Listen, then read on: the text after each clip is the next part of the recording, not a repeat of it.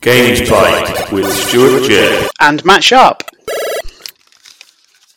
Hello, hello. Welcome to Games Bite, the podcast about video games analysis.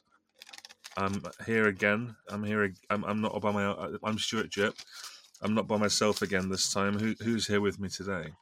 It's me, Matt Sharp. Here I am. Hi Matt. Hello there. How are you been, mate? Yeah, good. Thanks. Coming at you live through the internet. Yeah, drinking some beers and that. Love it. Get out in the sunshine. Yeah. And drink a couple of cold beers. Yeah, can't be bad. Can't be bad. Love it.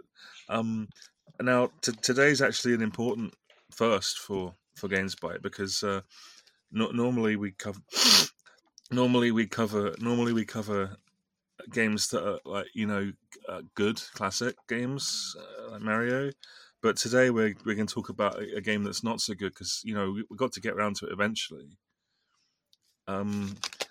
So what's today's game, Matt?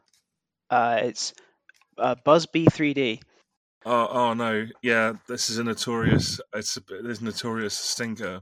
It's not good, is it?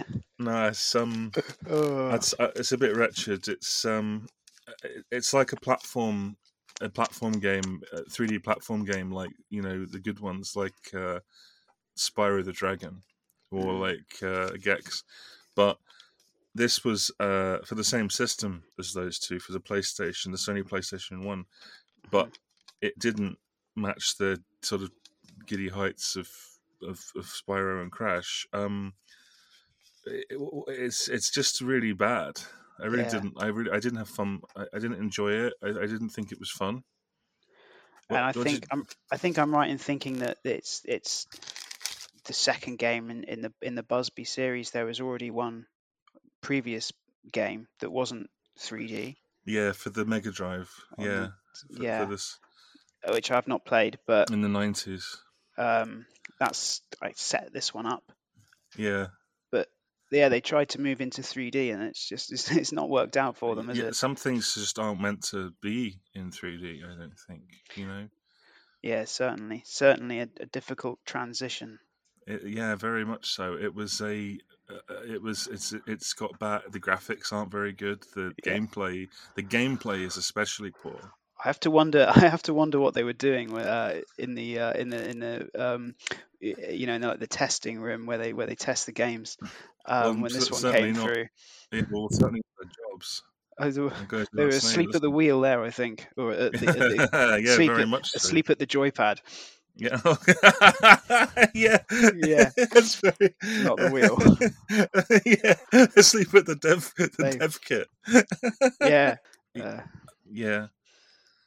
Sleep at the joypad. Yeah. It's a shame it wasn't a dual shock, because then maybe they would have woken up because the vibrations would have woken them up. Yeah, it's funny. Thanks, Matt. Yeah, I've not played this game though. Yeah, it's I couldn't get it running on my emulator. I couldn't find it, and I couldn't. I found it, but I downloaded it and I couldn't unzip it. It was just a load of files that didn't make sense, so I wasn't able to do it. Okay, yeah. Which sometimes you don't really need to, though, because like you just need to look at the magazine reviews, and they say things just like they were quite scathing. They were really low numbers, like 70s, 65 kind of. Yeah, real bottom of the barrel stuff, and then they say things like, playing this game is like having your head put under a lorry that squashes your head, and then all bits come out of your head. And I can imagine it. I expect it was like that. Although sometimes I think maybe I'd rather have that happen than play this game. Yeah, me too. It'd be much more enjoyable, certainly. Or just take an overdose or something. It doesn't really matter how you do it. Yeah, just fucking lie down in the bath and just slash your wrists or whatever. That'd be more fun. Yeah, I would. Yeah. All right, thanks for listening. Yeah. There was another episode of Games Bite. Yeah. I think next episode we'll be looking at another classic video games. Bye. Bye. Games Bite with Stuart J. And Matt Sharp.